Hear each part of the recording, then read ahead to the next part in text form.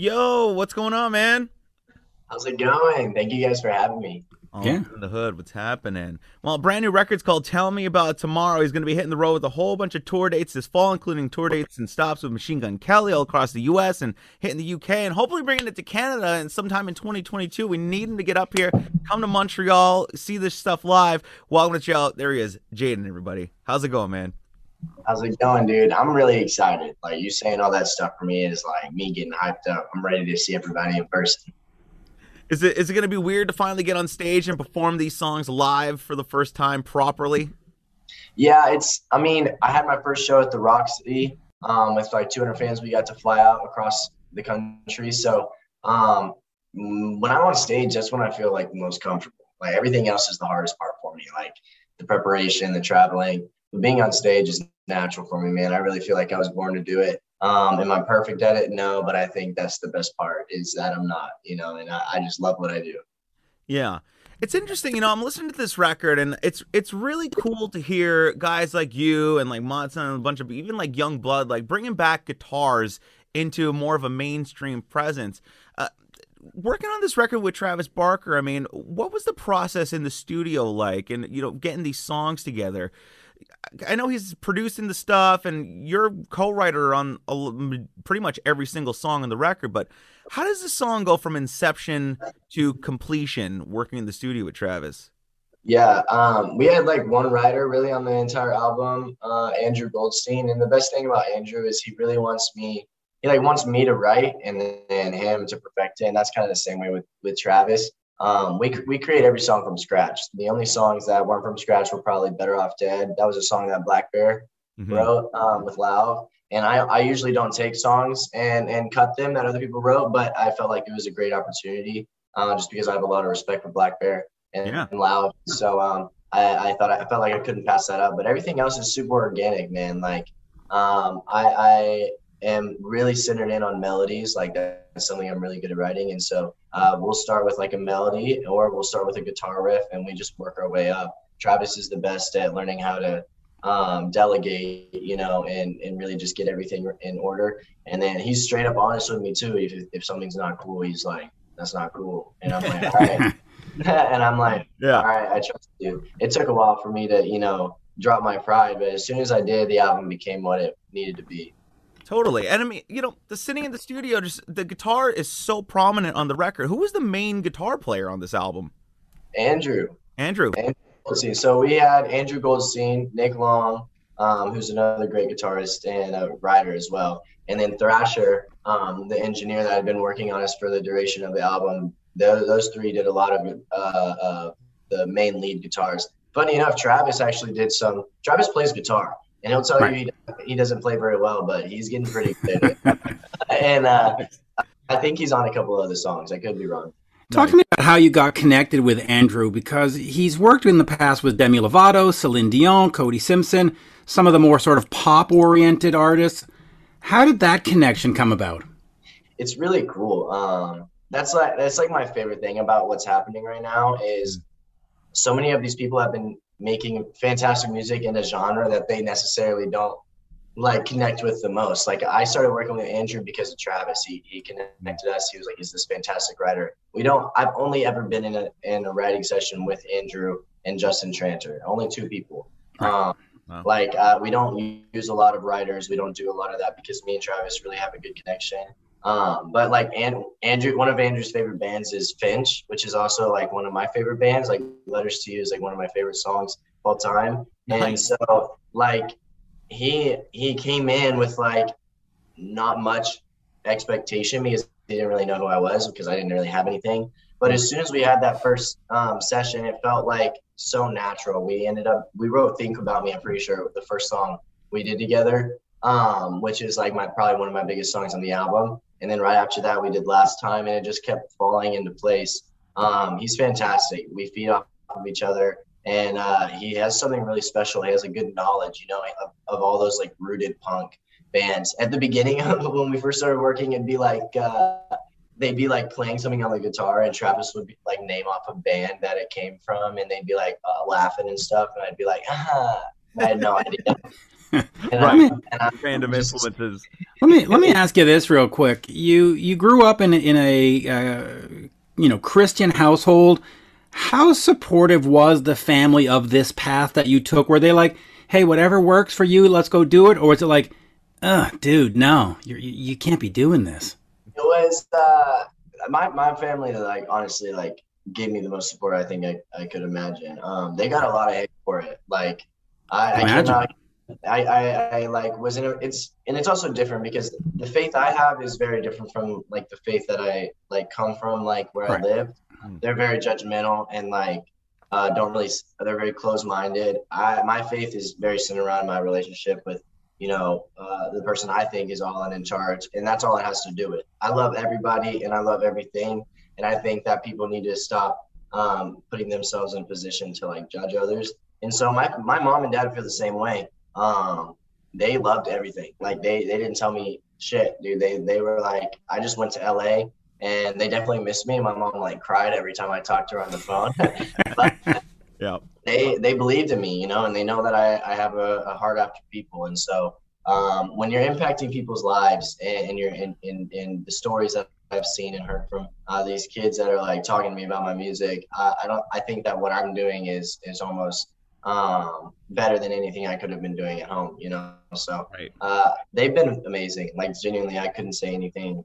A lot of people have that story of like, yo, my parents hated it, but my parents were there for me, and I really appreciate that. Well, look, I mean, hey, 9 million TikTok followers, you're connecting with somebody. Yeah, something like that, Well, it's funny because I've been watching this Dave Grohl show about, talking with Pharrell and Miranda Lambert, and all of them have that same story of my parents were there for me.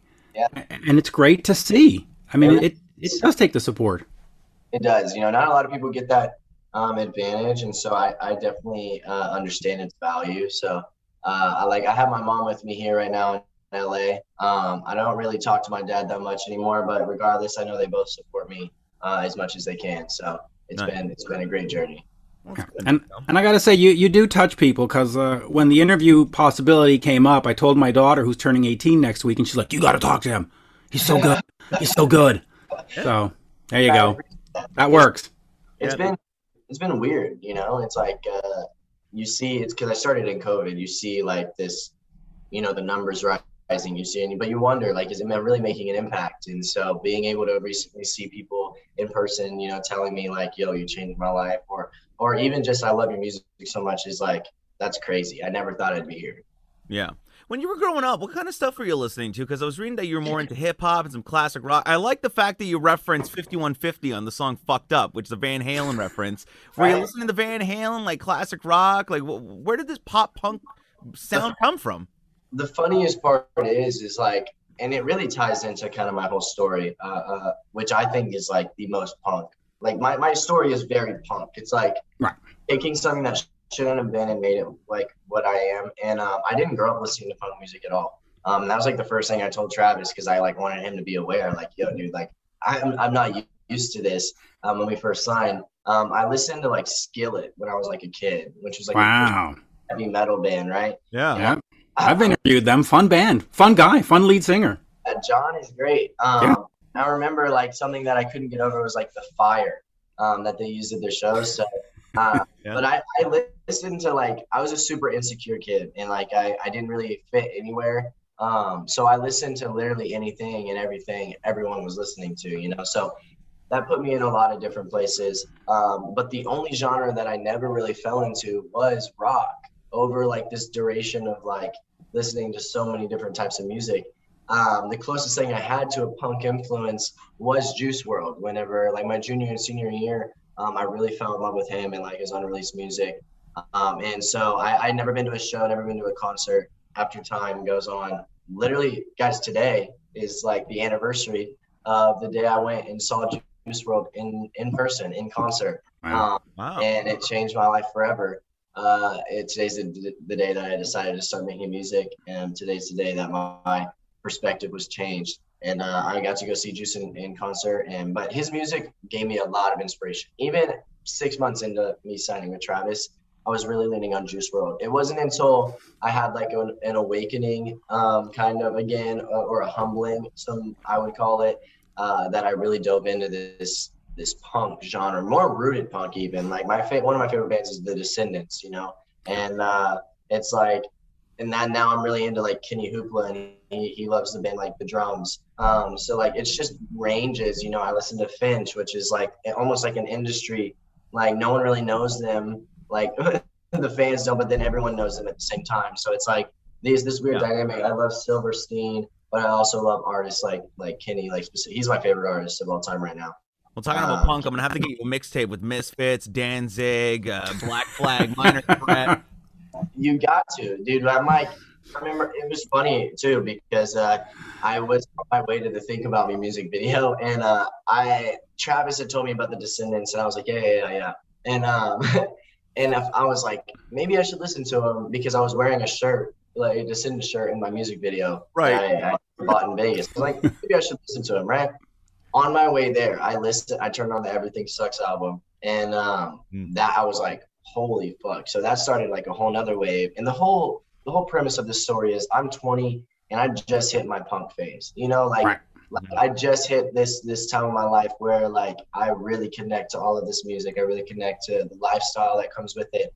And most people would kind of get mad at that because they're like, oh, I went through that when I was in middle school. And I'm like, well, like, I don't think that's like the most punk thing you could do is like do it whenever, however, you know. And Travis has taught me a lot, and he's also taught me that punk's always been cool, and I'm not making it cool again. He made that very clear. It's always been cool. I'm not making it cool again. I'm just reminding people that it's always been.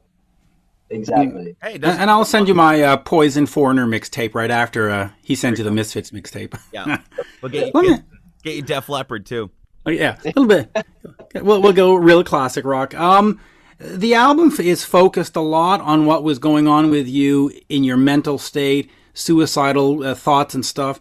Talk to me about that and actually, you know, opening up and telling the world about it, because I think it is I don't think. I know it's an important message, because that's one of those where you have these thoughts quietly in the corner and you feel like you're alone and nobody else feels this way. And when you hear other people say, hey, I felt this way too, you go, really? Yeah. Oh, so I am normal. Oh. Exactly.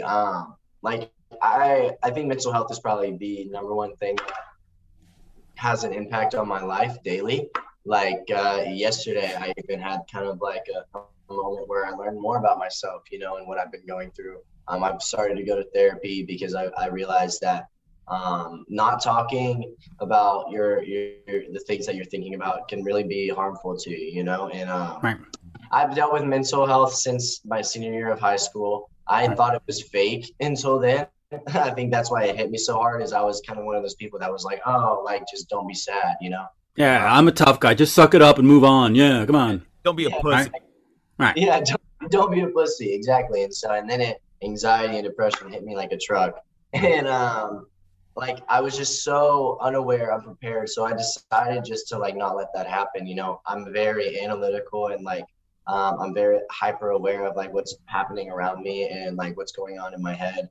And so for a while I thought I could handle it on my own. And then I realized, oh, it just makes it worse. And so I've gone through like struggling with like drug addiction with it. I've gone through like sex addiction, like things like that, you know, trying to fill this void of like what I'm just trying to make myself feel normal. And then I finally got to a point where I started putting that into my music, like because all of that was happening before I really became an artist. And then I finally got to express myself through my music. And I just started to change, you know. I got arrested. That was like a big moment for me in my mental health. Not telling people to get arrested, but for me, it made me like it's a game changer. Sometimes that's what people need. Yeah, and for me personally, I needed it. It made me hit rock bottom. I was like left alone with just myself in the cell, and I realized like I didn't like who I was left with. So I wanted to do the things that I could do to help myself. And above all, like the whole reason I'm making music is because I really care about people. And I know what Juice WRLD did for me. He was just strong enough to be vulnerable in his music and make it catchy still, you know, make it something that I could hold on to, that connected literally millions of people, unified them in a way that only music can, you know. And so after that moment at the Juice WRLD concert, I was like, I have to try this. And so I did. And I told myself, I'm only going to do this if I'm meant to do this. And every time it comes to it, it seems like that's what I'm meant to do. So especially after this last show and the response I've been getting, people are actually getting my message from my music, which is crazy because I dreamt of it happening, but I never thought people would ever actually understand. Because a lot of music is super shallow, you know, and my music is not. And I'm really excited that people understand the distinction. It's been a blessing. Well, you know, it really does become therapy through music in a way, because it's like, you know, like everybody else, when you're feeling down in the dumps and feeling like shit, it's like you put on your favorite song by your favorite band, and you're completely taken away from music. Is a catharsis. Absolutely is. Jay, let me just quickly ask you this, since you mentioned therapists, because I know a lot of folks, they go to a therapist and they go, oh, it doesn't work, they're horrible, but it's always about finding the right one. You have to find the one that matches with you. How were you able to do that? Honestly, relationships, like I've learned that relationships is the biggest currency. Like I've gotten further in my life with knowing the right people than doing the right things. Because I think that, you know, we put a lot of pressure on ourselves. Actions can only do so much, you know, as much as people think. It's really about creating a good relationship with people that you can trust. So I got to, over time, I tried therapy in high school. Medication fucked me up. So I understand that whole scene. Everyone's like, oh, I made me worse. I get that. But I'm at a place now where I actually want to get help, you know? Yep. So that's half the battle. That's half the battle, you know? And when you really don't want to get help, you're not going to. Yeah.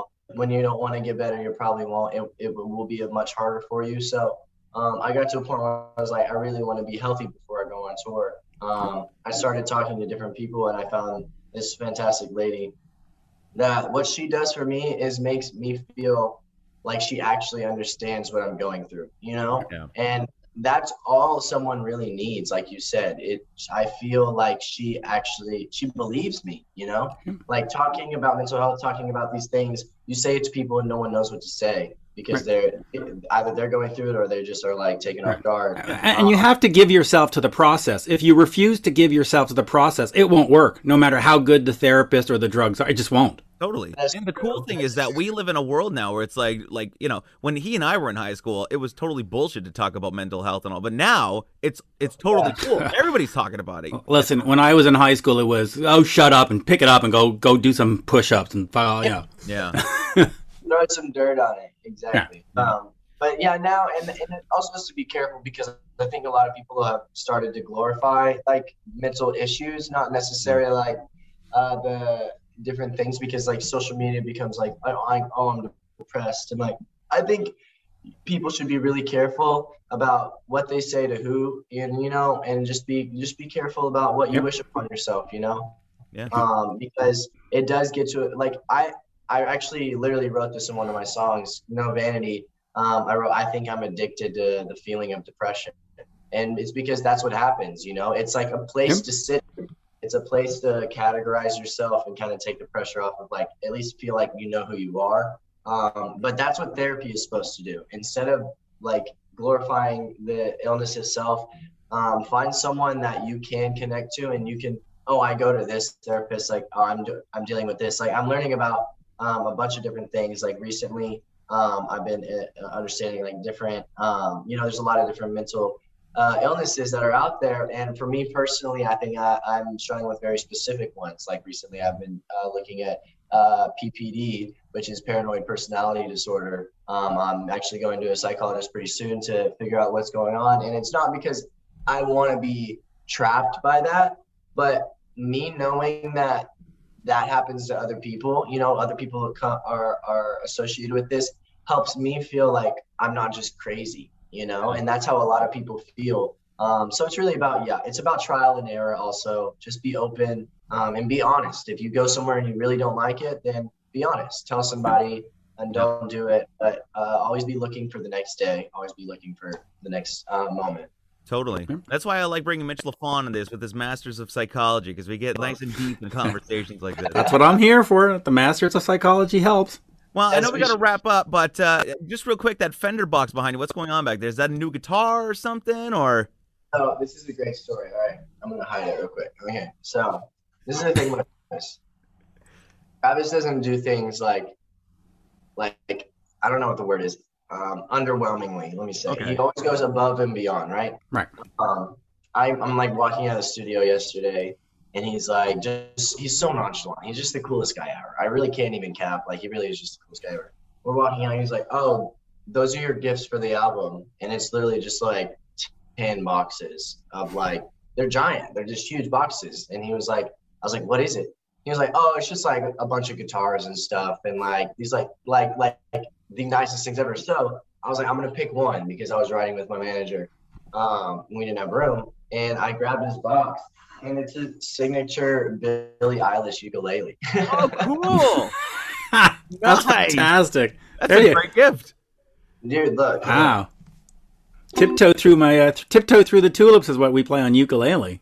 Oh, yeah. Nice. Sounds great. That is fantastic. That's the way to go. Yep. All right. Yeah. Well, let's get out of here. Tell me about tomorrow. It's available now where music is sold. Make sure you go see him on tour this fall alongside Machine Gun Kelly and a bunch of solo dates as well. And hopefully get to see you in Montreal. And we'll do this in person next time. It was so great to meet you, man. Great Yeah. chat. And thank you guys so much. Y'all have a blessed day, all right? Yep. right. My daughter's a big fan. She loves you. All right. Tell her I appreciate that. Like, I really do. I hope that she'd come to a concert soon. She will. I'll Yep. make sure to take her. We'll be there. Yeah, dude. All right, see you guys. See you later. Cheers.